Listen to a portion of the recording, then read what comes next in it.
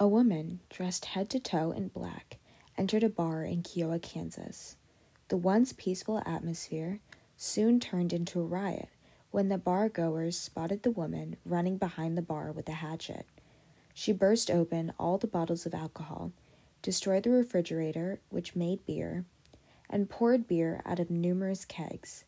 Shortly after, the police entered and arrested the woman, who was now drenched in alcohol. However, her arrest did not deter her. She continued to fight for the banning of alcohol. This woman was identified as Carrie Nation, a name that would be remembered forever for her work with the Prohibition movement and a hatchet.